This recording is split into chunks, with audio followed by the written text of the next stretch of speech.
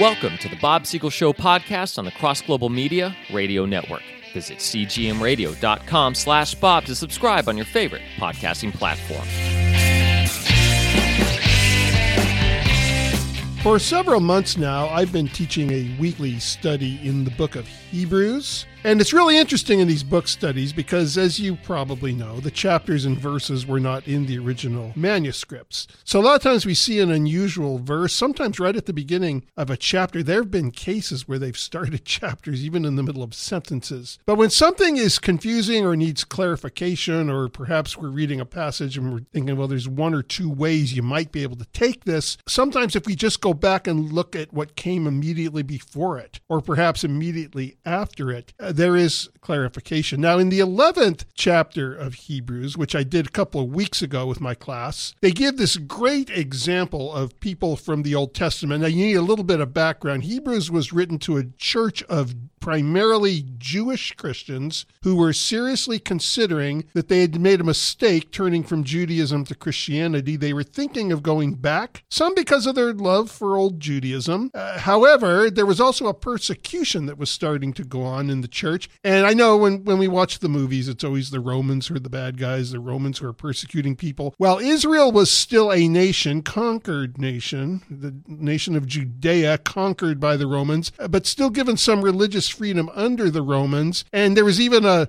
puppet government called the Sanhedrin under the Romans. You'll recall they voted to have Jesus executed, then they turned Jesus over to Pontius Pilate. Anyway, at that time, the early church was being persecuted from Jews. Now, if you think I'm making an anti-Semitic statement, I am Jewish. I am a Jew who converted to Christianity. And again, it was Jews who had converted to Christianity. So these are Jews persecuting Jews, and I'm acknowledging that as a Jew. So I know we're in real woke, politically correct times where every time somebody sneezes, you think you're hearing racism. You're not hearing it here, folks. Relax. But anyway, that's why this book was written. And he's trying to encourage them not to go back and not to give in, even in the face of persecution. So he gives some examples of some of the things that the heroes in the Old Testament days went through. Many of them he lists by name. Others he talks about more generally, surviving persecution, being willing to give their lives, trusting God to do miracles. Here then is how he starts chapter 12, and it was important that I gave you that context of chapter 11. And I'm reading from the New International Version.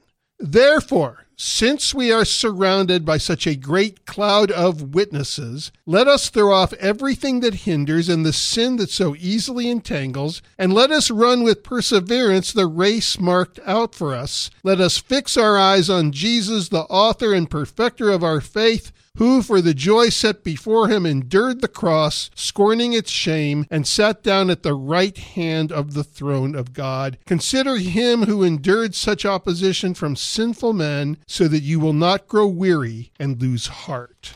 So, the first point here is that the Christian is being watched. By whom? Well, we're told a cloud of witnesses. And apparently the witnesses that he's talking about, and this is why context is so important, they're described in the last chapter. Abraham, Isaac, Jacob, Joseph, Moses, Joshua, King David, just to name a few. Why are they called witnesses? Well, there are a couple of theories that theologians have put out. One theory suggests that no, these are not people that are watching us now, but they're witnesses in the sense that they too were witnesses for God. They too were martyrs, many of them, for God. So that interpretation suggests that the Old Testament heroes are not necessarily looking at us right now, but rather we are simply surrounded by the memories of the past witnesses. The other possibility is that since these men are alive now in heaven, they can see us right now from heaven. They are witnesses to our actions. All right, ladies and gentlemen, incredible as it sounds, I believe that theory 2 is the accurate interpretation. And I'll give you my reasons. One is the immediate context. The Christian is described here as running a race.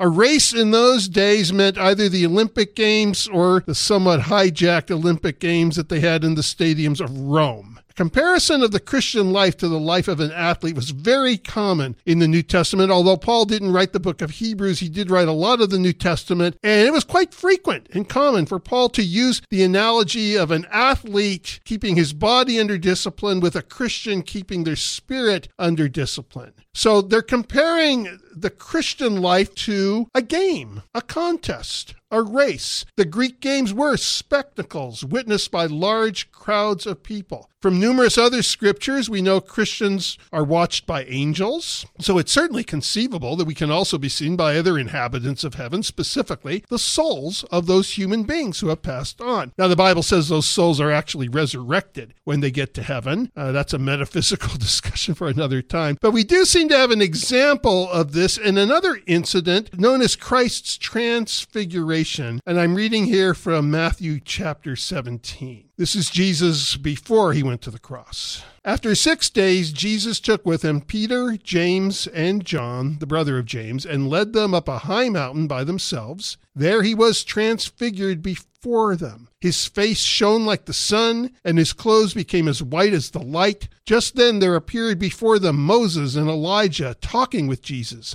Peter said to Jesus, "Lord, it is good for us to be here. If you wish, I will put up 3 shelters, one for you, one for Moses, one for Elijah." While he was still speaking, a bright cloud covered them, and a voice from the cloud said, "This is my son, whom I love. With him I am well pleased. Listen to him." When the disciples heard this, they fell face down to the ground, terrified. But Jesus came and touched them. "Get up," he said. "Don't be afraid." When they looked up, they saw no one except Jesus. Okay, so they're getting kind of a sneak preview here of Jesus coming in his kingdom, and he's talking to 2 people who had lived in this world long ago. One of them was Moses. Moses had died. His death is recorded in the book of Deuteronomy. It's even mentioned that he was buried. Elijah had a somewhat different fate. Elijah did not experience death. He was one of the first human beings to actually get raptured. We've talked about the rapture of the church at other times. Elijah was taken up into heaven without experiencing death. This was witnessed by his own disciple and protege who saw him get carried up in a chariot. But the point is, these were 2 men, one who had died the natural way, one who had gone to heaven without dying, but they were 2 men in heaven, and here they are interacting with Jesus, and they're talking with him about the fact that he's going to the cross soon. They're talking as though they're very involved with the drama that's about to unfold. By the way, just a little sidebar here. A number of years ago out at the University of California in San Diego, I was doing a debate with a man named Gordon Stein. Very nice guy. He's since passed away. He's the late Gordon Stein, but he was the editor of the Rationalist magazine. He challenged me to a debate. There were several hundred people that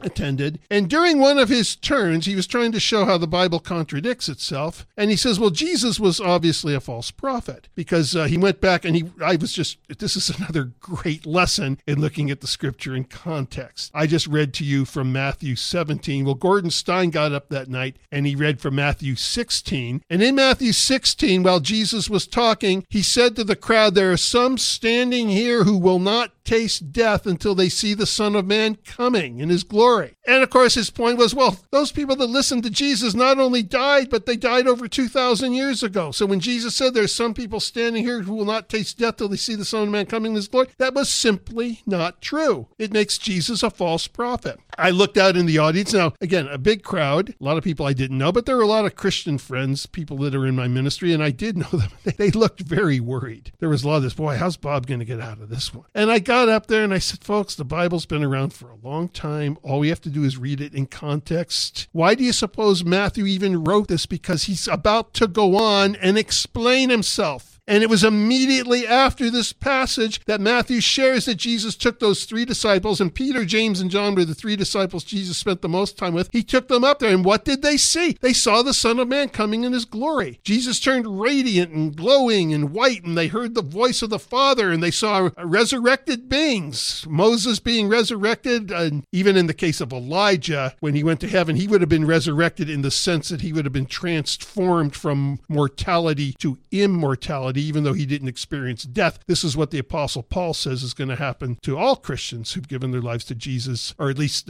some will be resurrected after dying, but many who will be alive at the time Christ comes. All Christians who are still alive when Christ comes, like Elijah, will be automatically resurrected. But the point is, here's a resurrection of other people, inhabitants of heaven. They're seeing Jesus in his glory. It's a sneak peek. It's like being in a movie theater and watching a preview, and they are witnessing this. So this is very, very key. But again, what are they talking about? Christ's crucifixion, which suggests somehow they are involved in this story that is about to unfold. So that's part of the context that we've seen this before, but also the context even later on. Even later on in Hebrews chapter 12, I'm reading now, jumping ahead to verse 22. Again, this writer writing to the church, "But you have come to Mount Zion, to the heavenly Jerusalem, the city of the living God. You have come to thousands upon thousands of angels in joyful assembly, to the church of the firstborn, whose names are written in heaven. You have come to God, the judge of all men, to the spirits of righteous men made perfect, to Jesus, the mediator of a new covenant, and to the sprinkled blood that speaks a better word than the blood of Abel." So they've come to God, judge the spirits of righteous men made perfect. So obviously he's using Old Testament people as an example, but apparently this means anybody that's passed away. Maybe you have a favorite aunt or grandparent or other kind of loved one or dear friend who's passed on. They can still see you from heaven. Now, why would God go out of his way to tell us this? Why would he go out of his way to remind us that we have witnesses? Well, one reason would be our behavior.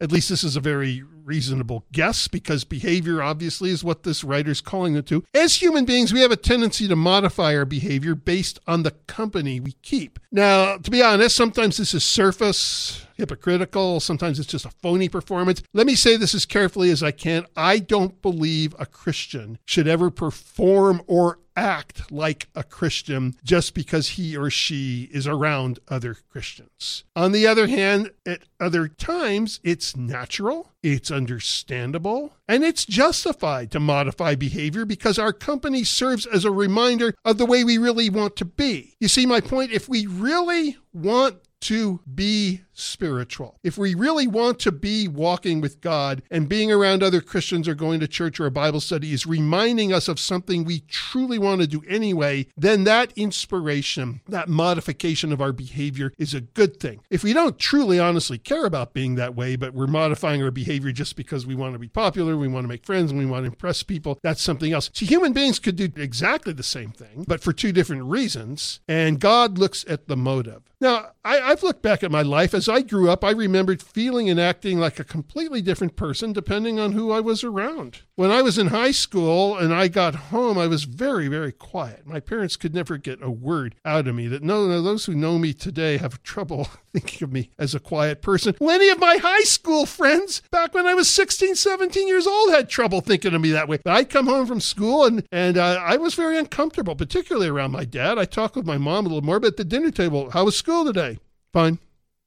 What'd you do? Nothing. I remember one day my dad said, "Boy, you don't talk very much." I'm thinking, boy, if he could be around some of my friends, he wouldn't be saying that. At school, I was joking. I was carefree. I was loud. I was a drama major. They don't usually have quiet people as drama major. I mean, I was a drama major in college, but I spent a lot of time in drama in high school. It was like being a drama major there. I got thrown out of my drama class one time because I started doing an impersonation of a violin while my teacher was trying to talk. But back in those days, I remember feeling like a different person around my girlfriend than I felt around my best friend. I felt different around younger people than I did around older people. And so around Christians, we become who we are as a Christian. Just think, if you're feeling sinful, there are days when we're feeling sinful, we're feeling carnal, maybe we're even about to go out and commit a sin, or we already have, and then we bump into a Christian, we bump into some brother or sister that we know. It's almost like party is saying, well, excuse me, I was about to go commit a sin. Who wants to be reminded of God when we're in a rotten carnal mood? Which leads to the next point. There are times when we can't be in the church. If we were to go through a time of persecution in this country, and they're going through it all over the world, Christians, we could end up in jail and not be around any other brothers and sisters. How comforting to know that there are brothers and sisters who've already passed on who can watch us. Now, let me comfort you a little bit. The idea of somebody being able to watch you from heaven may sound kind of creepy. They don't mean that they're watching you while you're taking in a shower or any other private things. Private areas are seen only by God. Matthew 6, Jesus says, when you're praying, pray to your Father in secret, and your Father who sees in secret will reward you. It's during the times of trial and testing, and those times where we need to take a stand. Let me close with a quote from William Barclay, one of the great Bible commentators. He said, "An actor would perform with double intensity if he knew that a famous actor was in the audience watching. An athlete would strive with double effort if he knew that outstanding or famous Olympic athletes were watching." Likewise, folks, if your Christianity is being displayed in the presence of those who've already run the race, already conquered, sweat, bled, served as an example, died. What a fantastic incentive to go on. We'll see you next time.